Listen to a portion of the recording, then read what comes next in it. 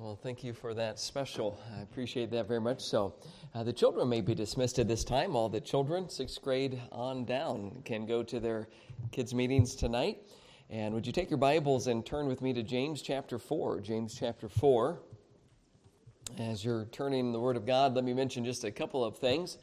First of all, there are some materials on the back there that can really be helpful for the entire family. There are some devotionals for children.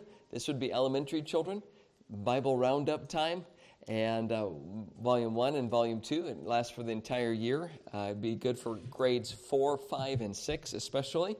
And then a great book for those that are 12 years old and above is The Teenage Years of Jesus Christ. Now, for a number of years, I did not touch this book because of the title.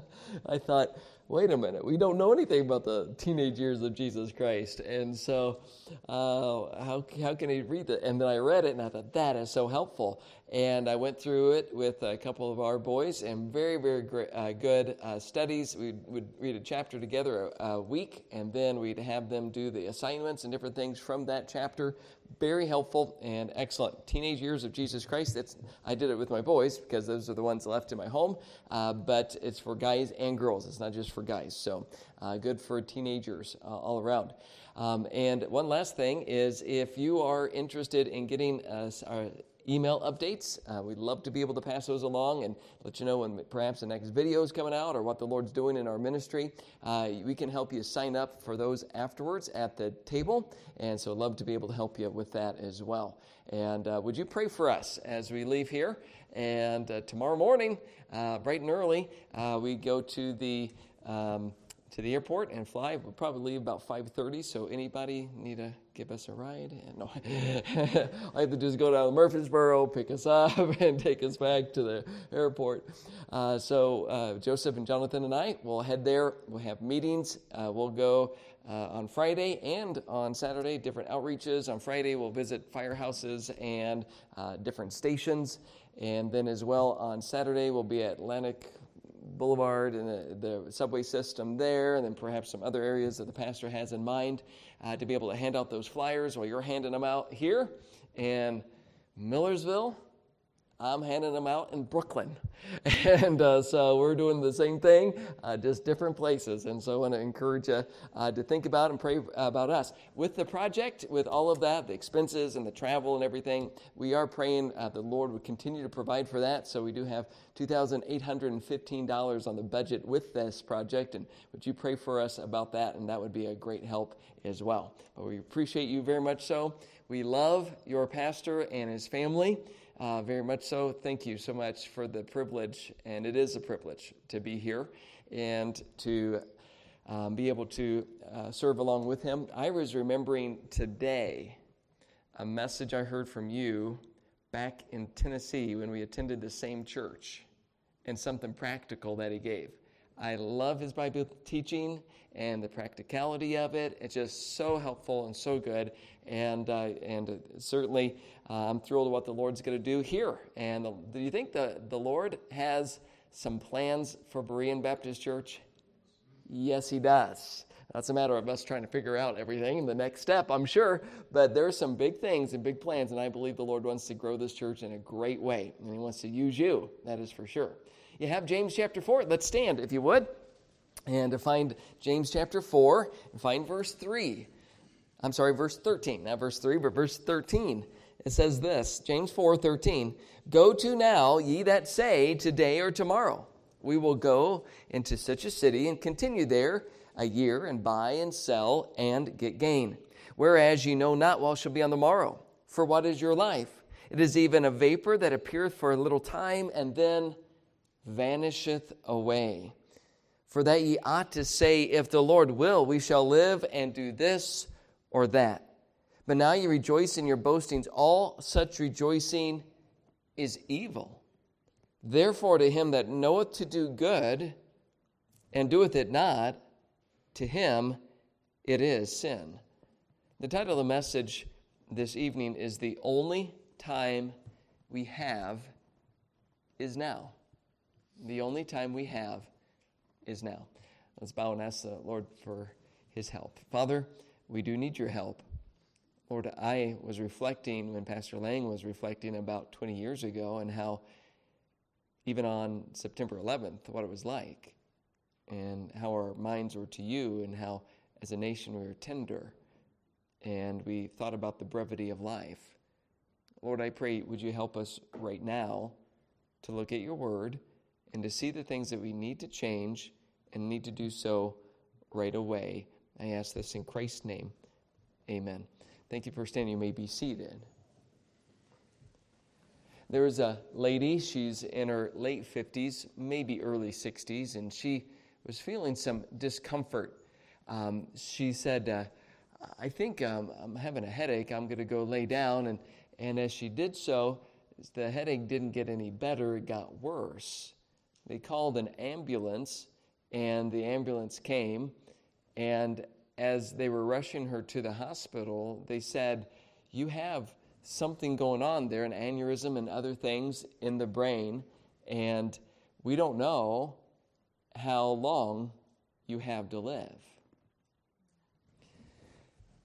There's a 17-year-old senior boy who left school when he heard the last bell, and he was thankful to get out of school. He got in his Ford Ranger, white with a red stripe. Got on Highway 681 in Kentucky. It's a curvy 2-lane highway. And he exceeded the speed limit, but he really didn't care. But when his truck curved around where a bus garage was, and which had a gravel drive and parking lot, the buses coming in and out onto that road would kick out loose gravel on that road.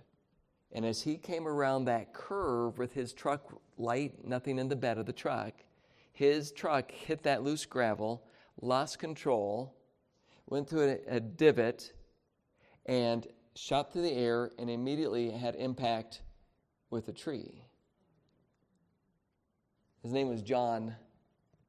Last name was Dunn. John Dunn. I remember when the three guys came. I called them the Three Musketeers. They came from Kentucky. They could play basketball like nobody's business. And they would join, if you've ever been to the Bill Rice Ranch and the youth group, they would join, they would be in a pioneer team. And they didn't care who else joined them because they could carry the team. It could be somebody, you just stand there on the court and they could play. One was an incredible ball handler. One could shoot and make it from anywhere. Another was just all-around ball player. And they would have the other teams, really big teams. They said, well, let's have this really big team play this little team and get them off the bracket first. And they would end up beating them, and they would go to the championship and win the trophy. I remember them, and the two guys were coming down, and I said, hey, guys, good to see you at camp this summer. Hey, where's John? And they said, oh, you haven't heard. And then they told me the story of his accident, just like I told you.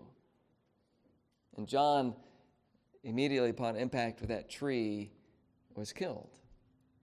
He was going to, I believe, a Christian college the next year.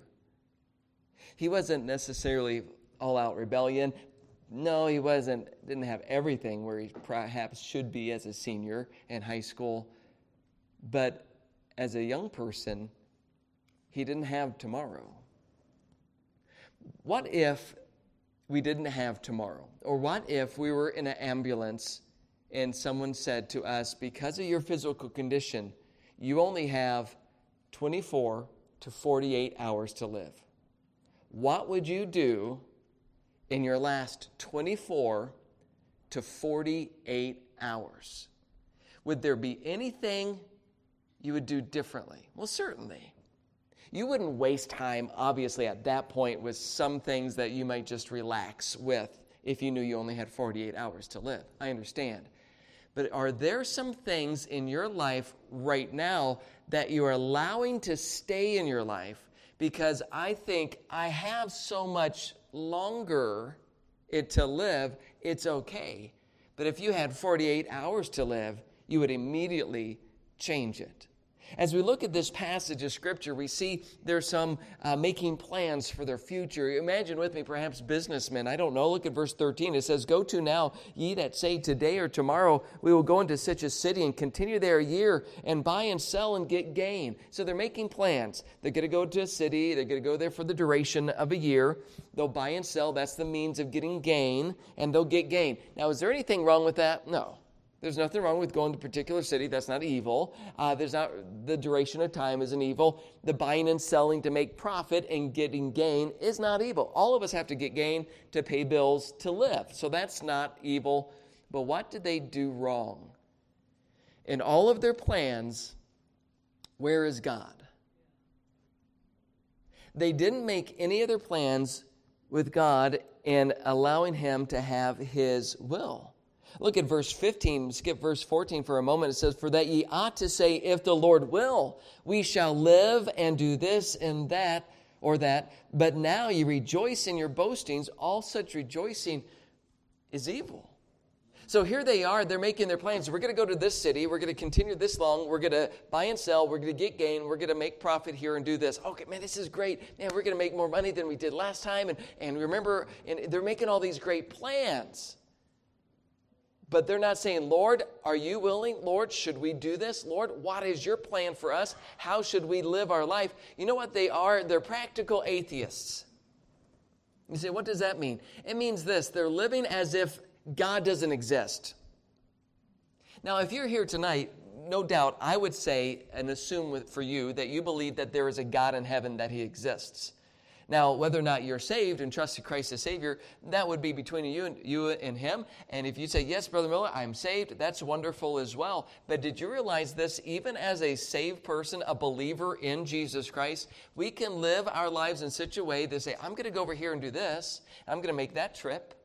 And we're going to go over here and, hey, let's invest over here in this. And let's purchase these things." And we're doing all of this without saying, "Lord, what is your will for me?" And we're living as if we're practical atheists. Let me ask, how many choices have you made in the last 48 hours where you just made them and didn't ask God for His wisdom? How many decisions did you make in the last 48 hours that were just you, self-driven, just what you wanted to do?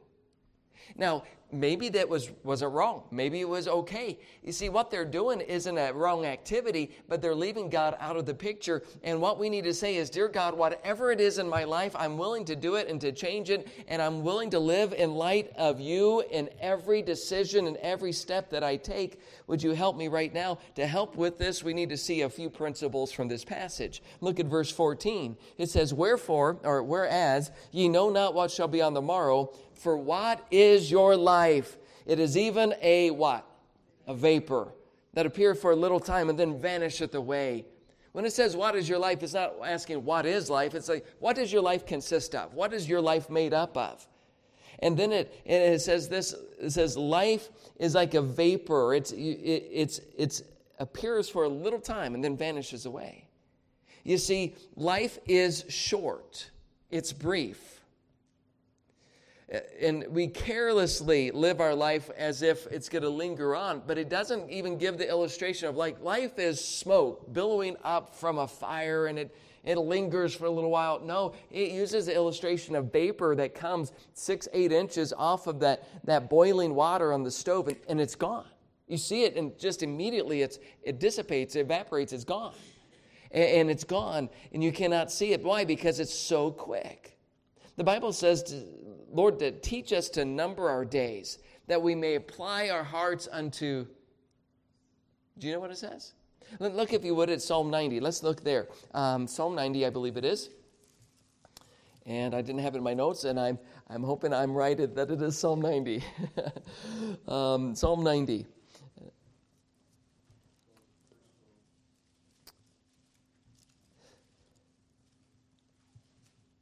Psalm 90, verse 4 does talk about the sight of the Lord, the 1,000 years and all that. But look, if you would, at verse 12. The Bible says this, "So teach us to number our days, that we may apply our hearts unto wisdom." You know what? How to live a life of regret is to live a life without wisdom.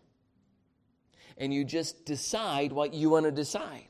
You just live for the moment, short-sighted, not towards any length at all.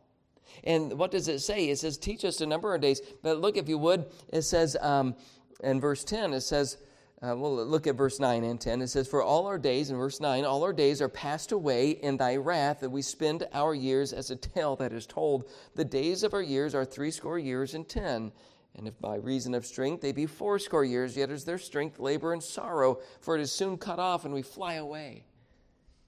You see, we see here that life is short. It's saying that you could have 10, that's 70, 80 years. That doesn't mean that's the top, right? Obviously, there's an average lifespan, perhaps, here that is given. Some live longer.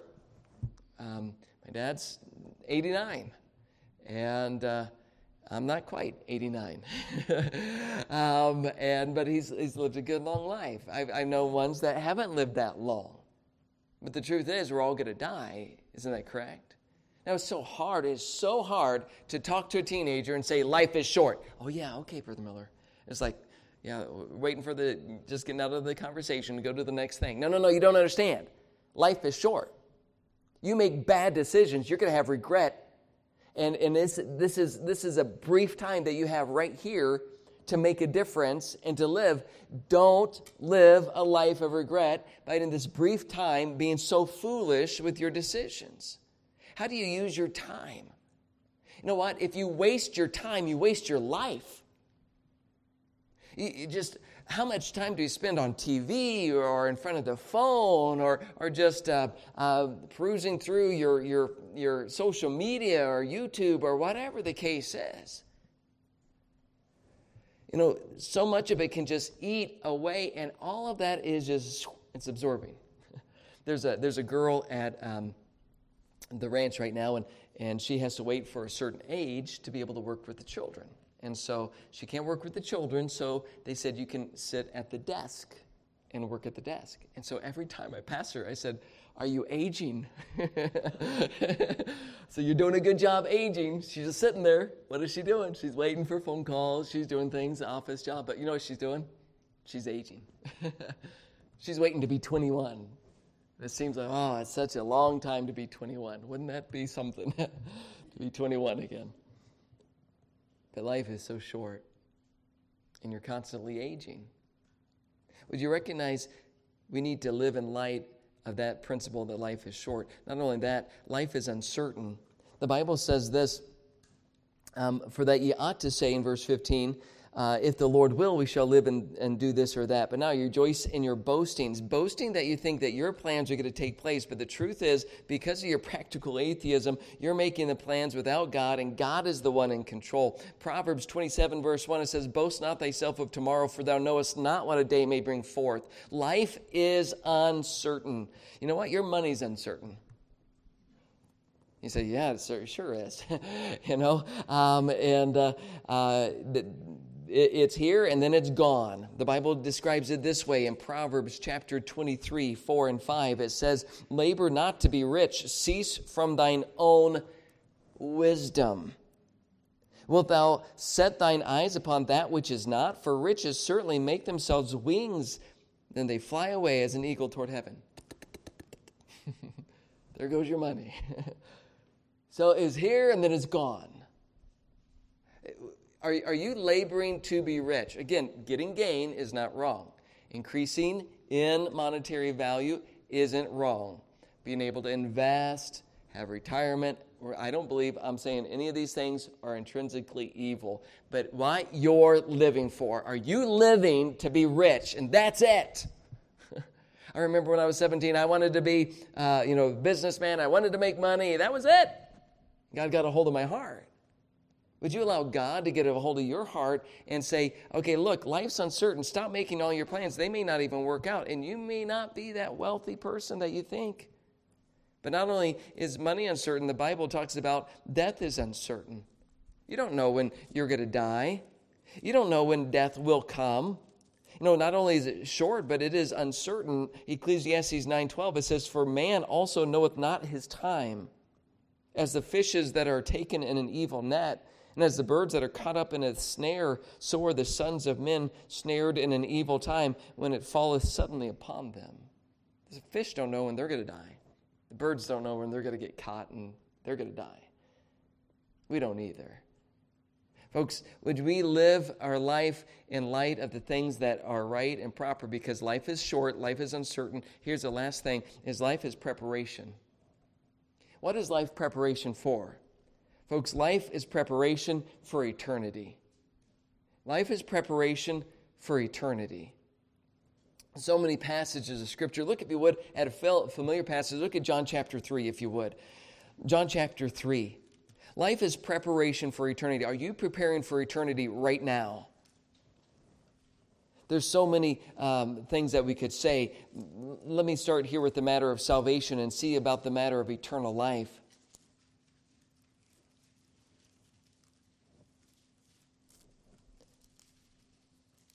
John chapter 3, find verse 16. Would you help me? Would you read it out loud with me? Want to? For God so loved the world that he gave his only begotten Son, that whosoever believeth in him should not perish, but have everlasting life. Have you believed on Jesus? Have you? If you have, would you say amen? You know, that's great. If you have, that's it. And it doesn't matter who you are, what sin, if you believed on Jesus, he's your Savior, and you're forgiven, you're cleansed, and on the inside, your spirit, he's put his spirit in you, and you are born again. And it's wonderful. When you're born again, you have then in you everlasting life. And you get it when? As soon as you believe. He that hath the Son, in verse 36, hath life, everlasting life. The Bible says in John chapter 3 and verse 17, says, For God sent not his Son into the world to condemn the world, but that the world through him might be saved. Verse 18, He that believeth on him is not condemned, but he that believeth not is condemned already, because he hath not believed in the name of the only begotten Son of God. Look, if you're here and you haven't trusted Jesus Christ as Savior, would you recognize that right now you're condemned? Not later, but right now. It's like you're in a holding cell and it's on death row. And the doors are going to be open. When the doors open, you're going to eternity, and it's separation from God in the place called hell. But if you're saved, you have that everlasting life. Now, when does that everlasting life begin? It doesn't begin when you enter those doors. Those doors are death. Now, the only thing that's stopping us from here to heaven is death. And if it weren't unlovely and it wasn't terrible and it wasn't hard, we want to go to heaven right away, wouldn't we? No doubt. Yes, we would. We've got to get through those doors. Let me tell you, folks, eternal life does not begin after you pass through those doors. If you've trusted Jesus Christ, you have eternal life right now. And the Spirit of God's with you right now. And this is true right now for all of eternity. Never, ever will anything force you or separate you from the love of God. You're saved, and now you need to have a perspective that this entire life, everything that I have, is for the Lord Jesus, and I am looking towards those things that are eternal. 2 Corinthians chapter 4 and verse 17 says, For our light affliction, which is but for a moment, worketh for us a far more exceeding and eternal weight of glory. While we look not at the things which are seen, but at the things which are not seen. For the things which are seen are temporal, but the things which are not seen are eternal. Are your eyes on that which is eternal?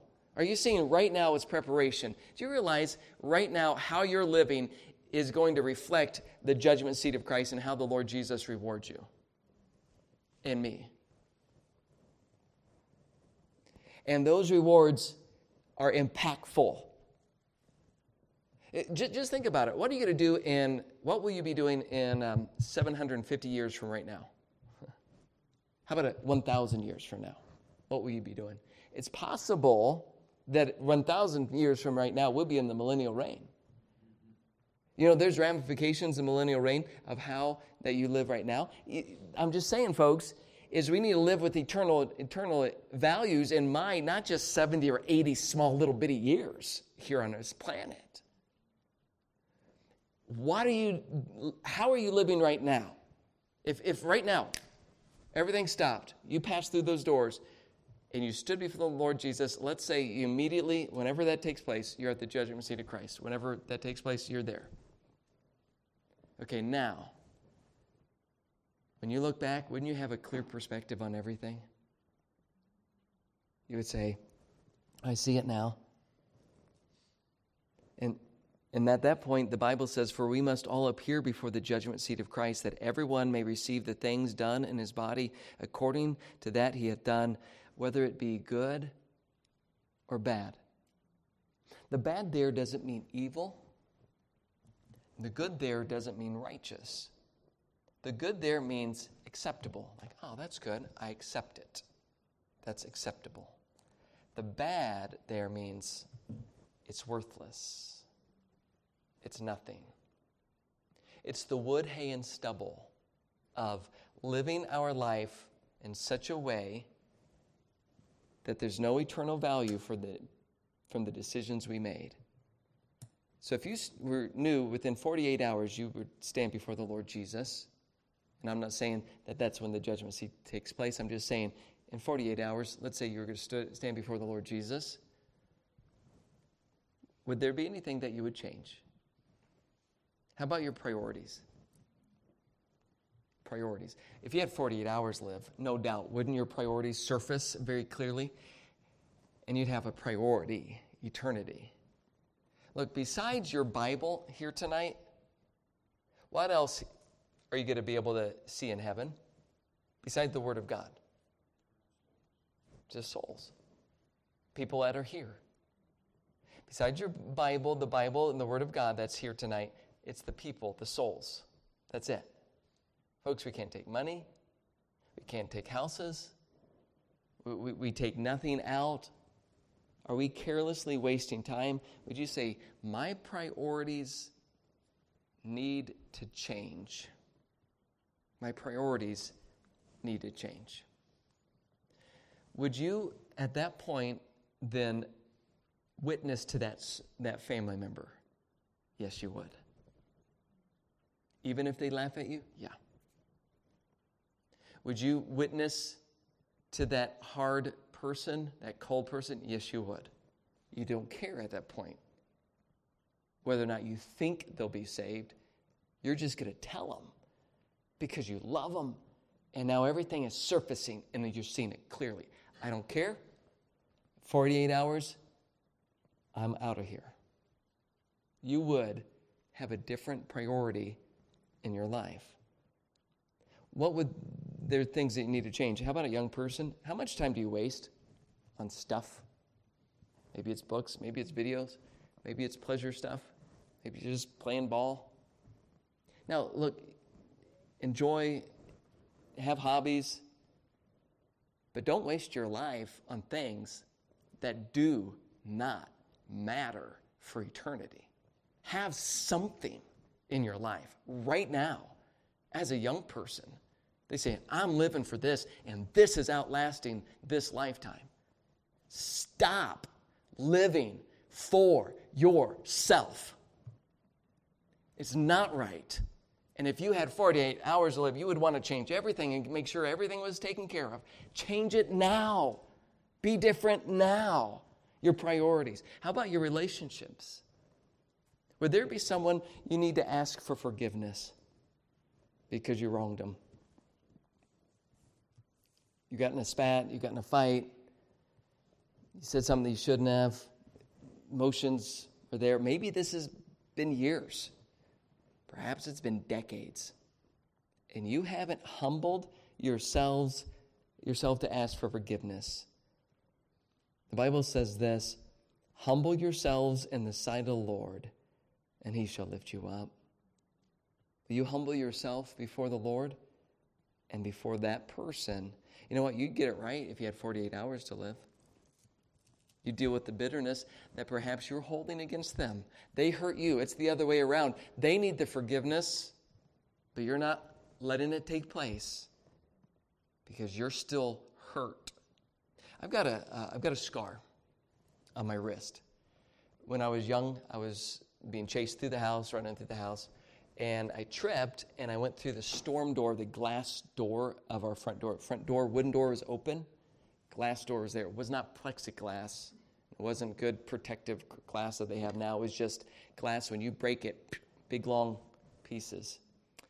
And a piece sliced my wrist. And blood went everywhere.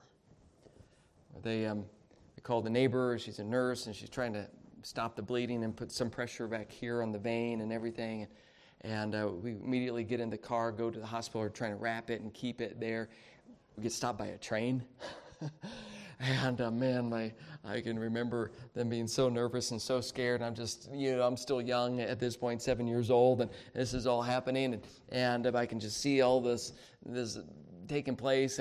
And we finally get to the hospital, and they said that we have to do some, it hurt. That definitely hurt. Now we have to do some exploratory to see if there's any more glass in there, and see if the main vein, that they normally cut, was cut, and it wasn't. Thankfully, literally millimeters was just away from that vein.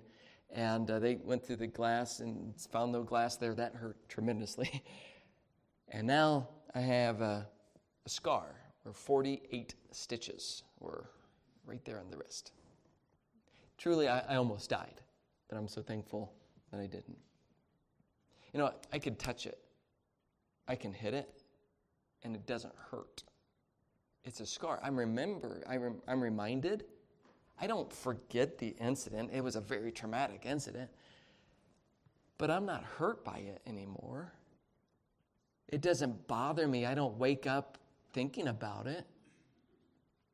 But if I had another cut and it festers and I don't put a Band-Aid on it and it's open and I touch it, ow. And that's a wound that's not healed. That hurts. Let me ask, is there someone or something that when it brings up to your mind, it's still, ow, it hurts?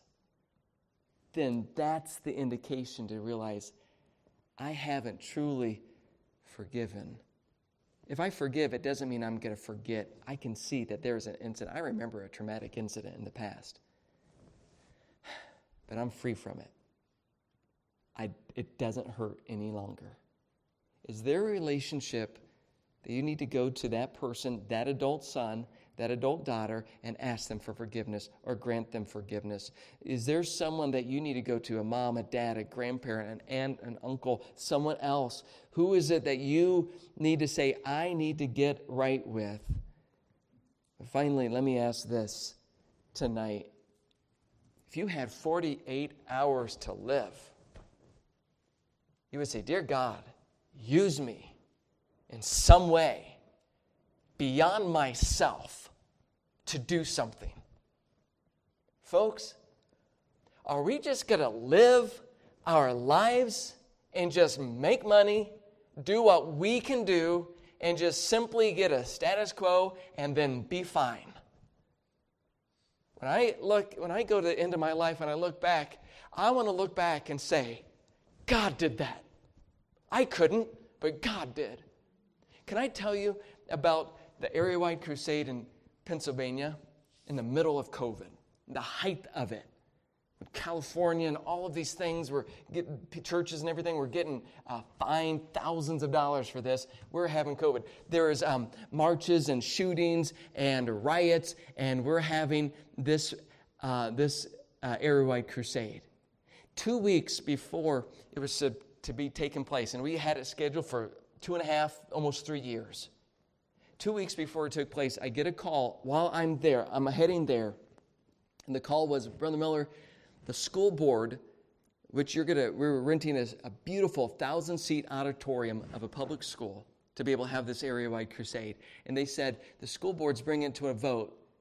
You can legally do it, they said. They understand that. We checked with senators, we checked with the county commissioner, we checked with lawyers, everything.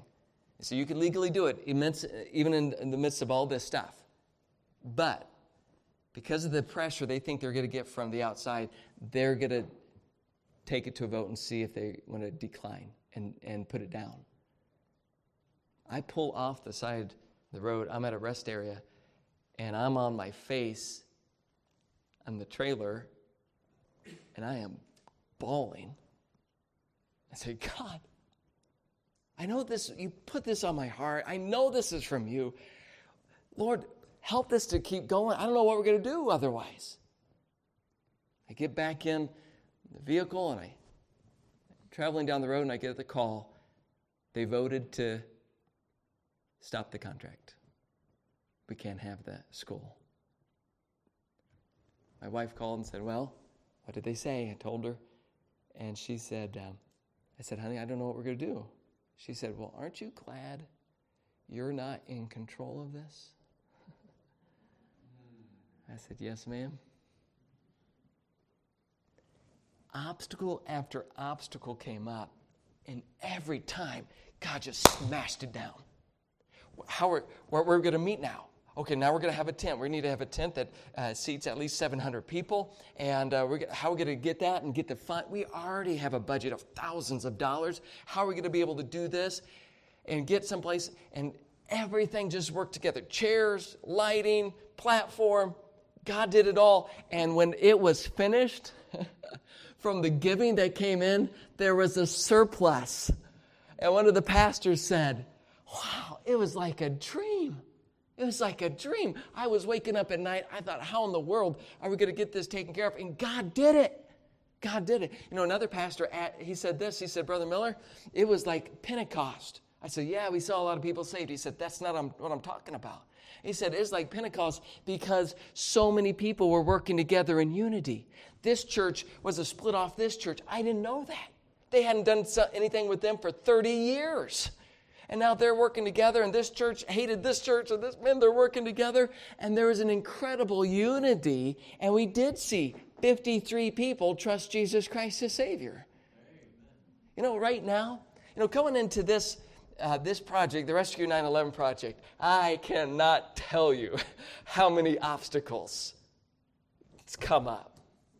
I just have to keep going back and say, Lord, like Nehemiah, I believe you placed this in my heart. And Lord, it's your hand that's upon me to be able to go forward. And then he just moves down the obstacles. But he brings me at the place where he says, Chris Miller, it's not you, but it's me.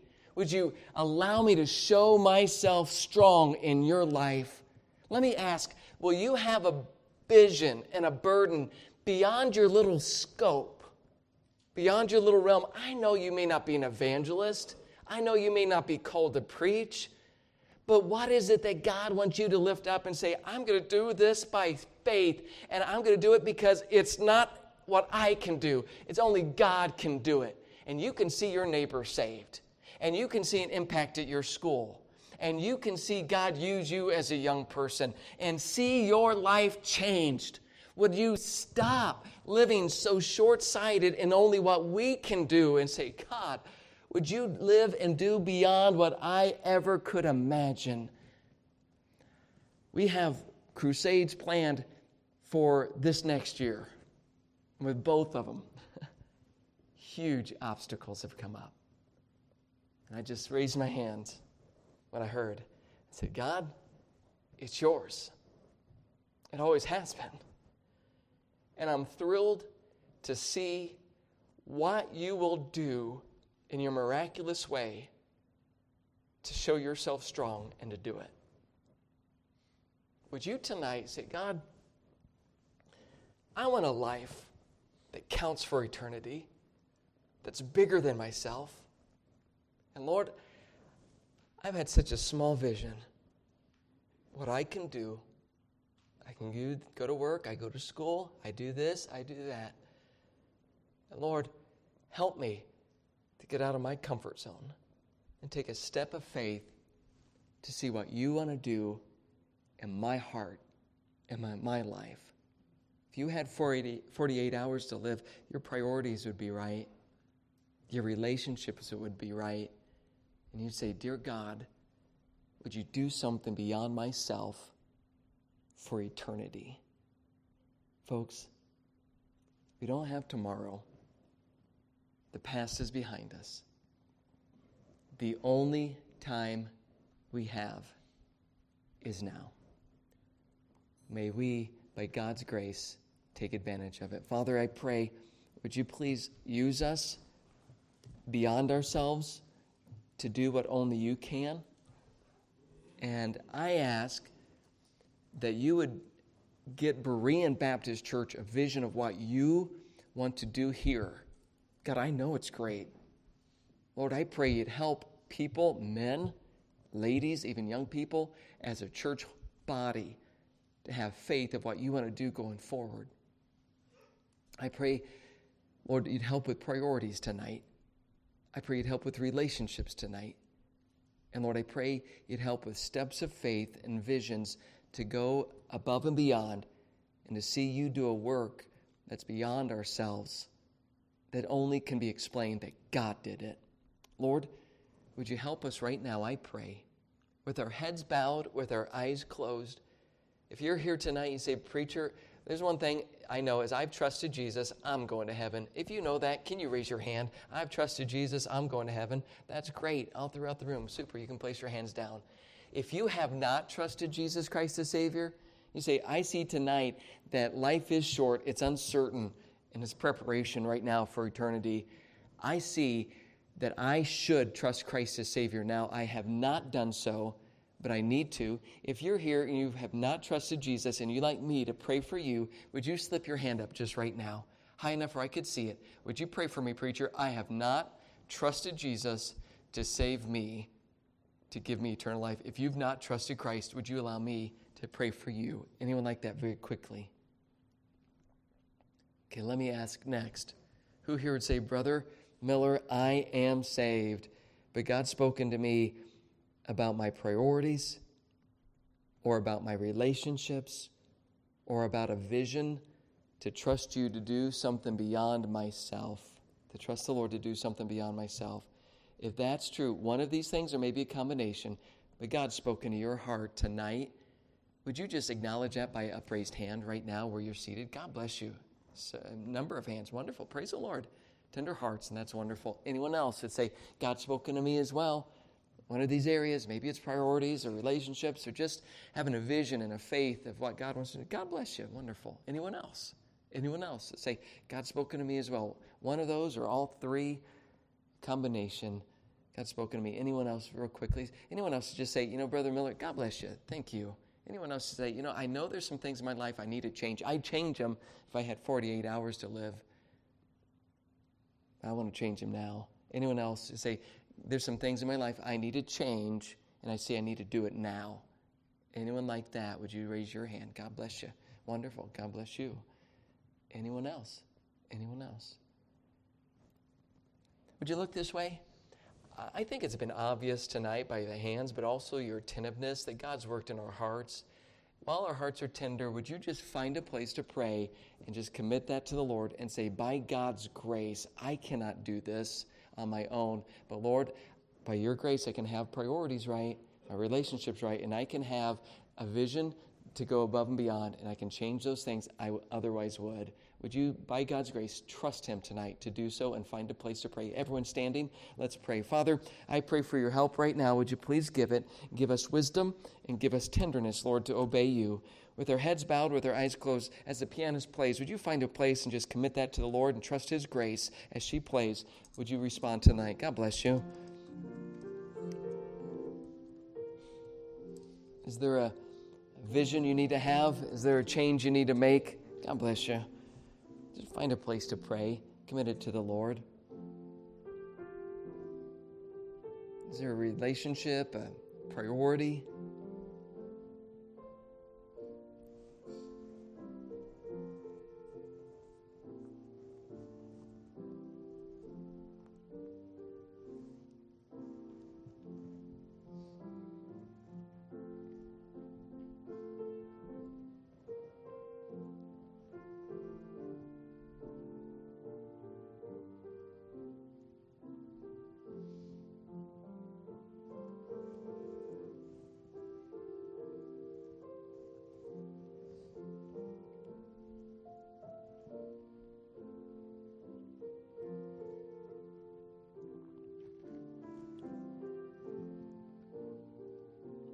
Many are praying. God's still working on your heart. There's still time. Would you find a place or kneel or have a seat and just commit that to the Lord? Would you do so?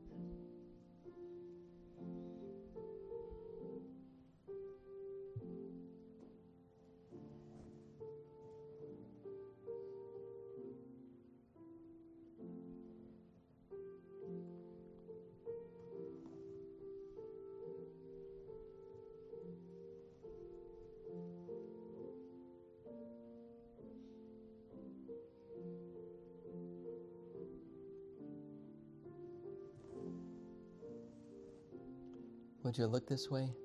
Thank you so much for your very kind attention and tender hearts, not only tonight, but throughout the week. We love Berean Baptist Church, and we really are thankful for you. Thank you so much for your kindness to us. We'd love to be able to keep in touch and pray for you as the Lord continues to direct here going forward. Would you pray for us as well? God wants to do great things, and we just trust Him and take the step of faith, and He'll do it. Pastor?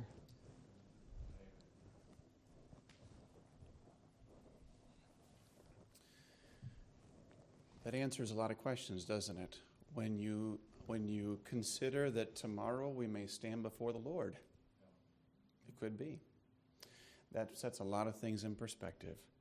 And I'll just tell you, it just reminds me that all we have is His, and so let it be that way now. I want to be all to Jesus I surrender. Such a great week of meetings and decisions, and every decision made for Christ is important, and it's to be remembered, and to let's go forward and grow upon what God's taught us this week. I want to just say, I know you're standing up, just a couple things very quickly. One is, this is a great time now I want to encourage you, get the message that God spoke to your heart about. And listen to it on the way to work. And let God speak and reaffirm, and show you again. And let's go home and say, Lord, how do you want me to reprioritize now? Lord, how do you want me to reach my neighbor now? Because time is short, and life is uncertain, and everything could change tomorrow, and it may be today. So, Lord, how do I serve you in the moment now? And second, I want to say this. I really appreciate our church family. I'm thankful for you. You've been faithful this week. You've come night after night. And it's a blessing to see your faithfulness. We here at Berean, we have jobs, we work. Many of you work 30, 40 hours a week or more. And Brother Chris Miller is an evangelist, and his schedule is totally different, and it's a by-faith ministry. And I don't see what anybody gives because I don't look. But I've been told that there is occasionally folks who give to the ministry of the evangelist. And I'll just tell you this, I think that's wonderful. I think that's wonderful. When an evangelist comes and then he goes on and people say, you know what, I want to support the evangelist. And if God's laid that on your heart, then anything you give will go to Him. Our church already has a love gift set aside. I know it's not appropriate to talk about that probably right now, but I want you to know that the evangelist was a gift from God to us this week. And there were decisions made. And there are young people and adults in this room who, God willing, will be closer to God because of it. And you've been praying God would work all this week, and He has. We're going to ask the Lord to keep working in our hearts. Let's go to God now and thank the Lord for what He's done. Don't you think we ought to thank Him for His working in our hearts? Let's do it now. Father in heaven, we want to thank You and praise You. We want to just exalt You and say, thank You for speaking through Your word to us and reminding us that time is short, life is uncertain, and so if we don't live for You today, what a loss today will be. I pray that You'd help us to live for You with all of our hearts. Lord, may there be tonight relationships made right. May there be this week reprioritization of schedule. And I thank You for Brother Miller, how You've used him and his family. I pray You'd bless them and encourage him and his family. And I pray that the 9/11 video would be used of You to impact thousands this weekend. Thank You again for Your gift to us, speaking and teaching us this week. And we do love You for it, that You speak to us and this relationship. In Jesus' name we pray. Amen. God bless you. You're dismissed.